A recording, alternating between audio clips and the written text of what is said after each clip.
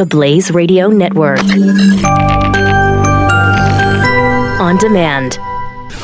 Glenn Beck. The Blaze Radio Network. We're bringing Ben Shapiro in just to get his opinion on a couple of things here. Ben, welcome to the program. Ben Shapiro from the Daily Wire. Ben, first let me start with Samantha Power and the Iran deal. Oh, God. She is, she's directly responsible for empowering Iran and enriching Iran. She, I think, only did it because they were in so much trouble because of the Benghazi gun running that they needed somebody to fight ISIS because they wouldn't. So they get Iran to fight ISIS. It was just a cascade of errors, and it doesn't help that, I don't think she really likes Israel all that much. Yeah, I think the Obama administration had from the very beginning, even since before Obama was president, they had a plan for the Middle East, and that was to reshape the Middle East in line with Iranian regional ambition, because Obama has this particularly weird idea that Iran could be easily moderated and that they could become a regional counterbalance to Israel because he doesn't like Israel particularly much. He doesn't like Saudi Arabia a lot. So why not empower the mullahs, and maybe that would moderate them? And obviously, the opposite happened. The mullahs were strengthened in power. Obama, since 2009, was allowing dissidents to be mowed down in the streets, basically, with no response from the United States.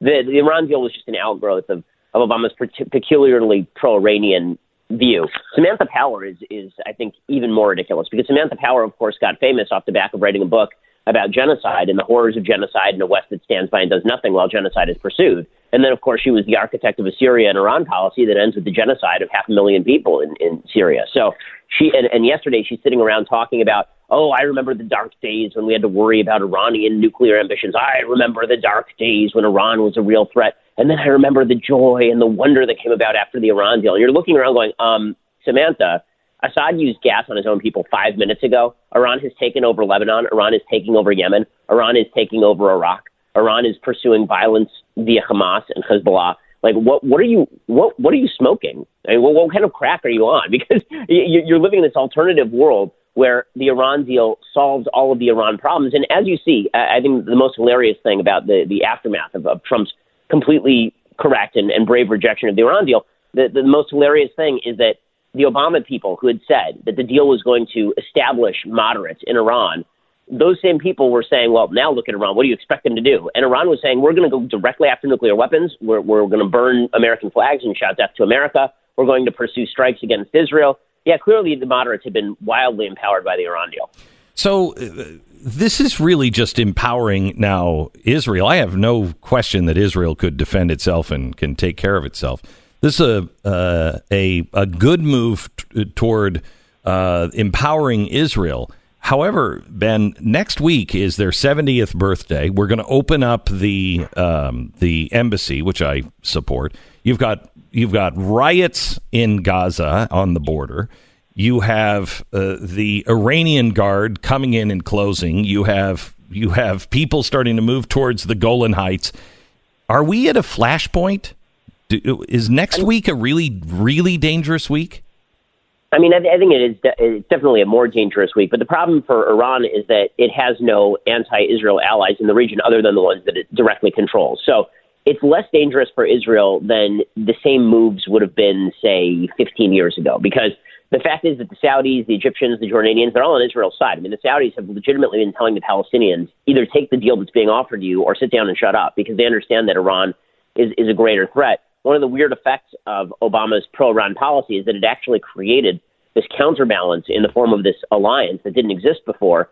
I think that, is it more dangerous in terms of Iran could, push violence against Israel next week? Sure. But it's less dangerous than it would be in 10 years when Iran does the same thing, right? If Iran has nuclear weapons and Iran pushes the same thing, then all of a sudden you're looking at the risk of nuclear war in the Middle East. Iran does not have a functional nuclear weapon at this point yet, which means that Bibi Netanyahu has got to be sitting there thinking, listen, if I've got to take the battle today or I've got to take the battle 7 years from now when Iran has a nuke, I'd much rather fight it today, which is why Israel went in and struck an Iranian target in Syria. They've been striking Iranian targets in Syria pretty regularly. Iran would be absolutely foolish to escalate things dramatically with Israel, because Israel actually does not only have the power to protect itself, but working in conjunction with Saudi Arabia, using Saudi airspace, they have the conjunction to do serious damage to the regime itself. Do you think that what happened in with Saudi Arabia and the Middle East because of Barack Obama, in some ways is going to happen here. I mean, this intellectual dark web, the progressive movement has overplayed its hand and become so arrogant and so unhinged that you're now starting to see, like you do in the Middle East, strange allies that are like, okay, this is crazy. We don't agree on everything, but we both agree that's much worse.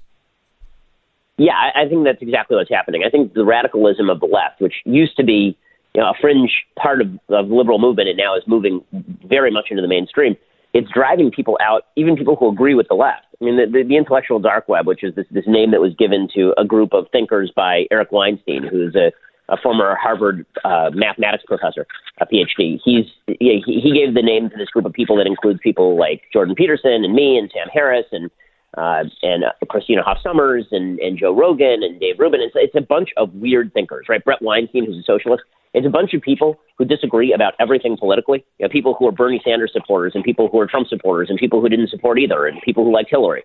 And the only thing that they have in common is they're looking at the left, and the left is attempting to shut down debate. The left is calling all of them racist, sexist, bigot, homophobes, and all these people are going, wait a second. We just want to have reasonable conversations, even with each other, right? I mean, Sam Harris and I agree about nothing. I've been on Sam's podcast. Sam's going to come on my podcast. And the reason for this is because even though we agree on almost nothing, right, we both agree that the left's attempts to shut down honest debate over the issue of, for example, radical Islam is completely counterproductive and prevents anybody from having a decent conversation. So you're right that the radicalism of the left is creating all of these weird bedfellows, all these strange allies, and the left doesn't even see it. The left is stuck in this old model where if they just shout racist at us, or if they shout bigot at us, or if they suggest that we should be thrown out of the Overton window, we just look at them and go, well, this is you yelling. This is how we built audiences. Right? Like none of us are on mainstream media. All of us built audiences on the back of you saying that we were deplorables who shouldn't be listened to. And again, they're calling everyone a deplorable. They've created this tiny little window between Hillary Clinton and Ta-Nehisi Coates. And if you're not in that window, then you get thrown out. Well, that leaves a lot of people outside the window. Yeah. I've seen a few crazies on the right claim that you are just empowering the atheist wing of the left. Going so far as saying that you're an atheist and Jordan Peterson is an atheist. How do you respond to that?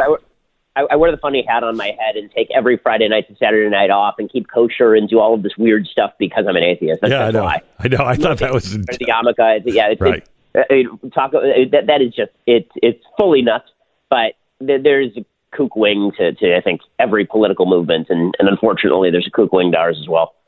So Ben, how do you, if we're driving towards the Enlightenment, which I think this intellectual dark web is, how do you meet with a bunch of atheists who I have atheist friends and have no problem with it, but we have to make sure that reason is coupled with the enlightenment of rights come from someplace else other than God? How do you bridge that gap? Well, I think for the moment, the important thing is that a lot of these atheists agree with the Enlightenment value of reason. But you're exactly correct. This is where the rubber is going to meet the road. And this is the debate that I've been having with Sam Harris, right? Sam is a militant atheist, and obviously I'm not. And the debate that I've been having with Sam and with Steven Pinker and some of these other sort of Enlightenment, what are calling themselves the neo-Enlightenment thinkers, is that, number one, I think that they're granting entirely too much credit to the Enlightenment itself as the source of science and the source of human rights. Because if you look historically, that's just not accurate. Human rights were in abeyance. They're already starting to come around as early as the Renaissance, and science was a continuous process. I mean, Isaac Newton was happening in the 1650s, long before the Enlightenment. So the idea that it's just a bunch of atheist thinkers from 1790s France who are responsible for all the great good that's happened to the world since, I think is just inaccurate. Beyond that, they're failing to explain why it is that the Enlightenment happened here and now. Why is it that the Enlightenment happened in the West at a particular time? Why didn't it happen in China? Why didn't it happen in India? Why didn't it happen in the Middle East? And the answer, of course, is because there's a Judeo-Christian culture that has been built up over the course of literally thousands of years, and that has principles that are very much in evidence in Enlightenment thinking. Right? John Locke, who's, of course, the leading American Enlightenment thinker, the Enlightenment thinker who the founders relied on most, John Locke spent half his life writing defenses of the Bible. He wrote Christian apologetics. These were religious guys, a lot of these Enlightenment thinkers. And I know there's this attempt to paint all Enlightenment thinkers as Kant, right? They're all pantheists who reject Christianity. But the reality is that the Enlightenment was a lot more diverse than that, and not all aspects of the Enlightenment were particularly good. And I think we have to look at where did these aspects of the Enlightenment come from, and more importantly, are those aspects of the Enlightenment, is it possible to uphold those aspects of the Enlightenment in the absence of certain Judeo-Christian values? So, for example, you see people like Pinker and people like Harris talking about the value of each individual human being. Like Harris says he builds that his entire worldview, his entire moral worldview on the well-being of humans. Okay, well, what in atheism suggests that the well-being of humans ought to be the first priority? The answer is nothing. Atheism is not a system of thought. Atheism is a rejection of God. It is only in the Judeo-Christian West that says that man is made in God's image, that you can have a system that says, and human beings have individual rights because they were made in God's image, that you have rights and I have rights. Otherwise, collectivists say, well, human beings are human beings, and if we want to make life better for everybody, if we kill a few million of them here or there, what's the big deal? Couldn't you? The idea of sorry, go ahead. No, go ahead. The idea of individual rights springs from a long tradition in the Christian West, and trying to separate off the rose from the bush is going to, you may be able to put the rose on the vase for a minute, but it's gonna die and wither pretty quickly. Couldn't you make the case that the Enlightenment without God is kind of what the left has thought they were doing here in the last few decades, where we're science-based and let's get away from God and let's treat each other right, and without those principles of the individual is supreme and the individual has certain unchangeable rights, we start to just slide into this kind of crazy place that we're in now. Yeah. I think that's exactly right. I think that it's not just that the Enlightenment without God, brings us to where we are now. It's the Enlightenment without God brings us to some of the worst places that we've ever been. Yes. Right. Marx was part of the Enlightenment. Okay, people want to say that he was part of the counter-Enlightenment. That's a nice way of trying to exclude him from the community of people who were thinking along the lines of reason. Marx thought he was speaking on behalf of pure reason. He thought he was speaking on behalf of the idea that human beings were fatally flawed, and the only way to fix that was through reason via the collective. Right? If we could just shift the system in which we live, then human beings would naturally become better. There were a lot of Enlightenment thinkers like Auguste Comte who were specifically saying, let's look at science and then let's base public policy around science. And this led to the growth of centralized bureaucracy, which, by the way, in the early 20th century is pushing eugenics here in the United States. So reason can take you in a lot of different directions if you don't have fundamental principles on which to base reason. Reason is not actually a set of principles. Reason is a methodology. Just like diplomacy is not a set of principles. Diplomacy is a methodology. The question is, what are the premises that you are using to work off of when you use reason, beyond which I think that a lot of atheist thinkers, they like to talk about reason and they talk about will and how we can change things around. And you just wonder, well, what in atheism, what in atheist science says that reason ought to be the ultimate value at all? Why should reason be the ultimate value? Why shouldn't it be emotion? Why shouldn't it be instinct? Why shouldn't it be nature itself?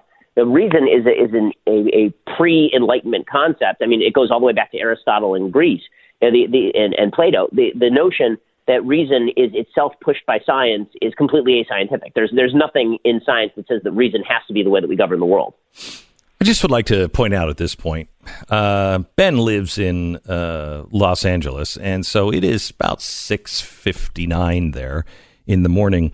Have you ever been able to think like this at any time of the day, let alone 6:30 in the morning?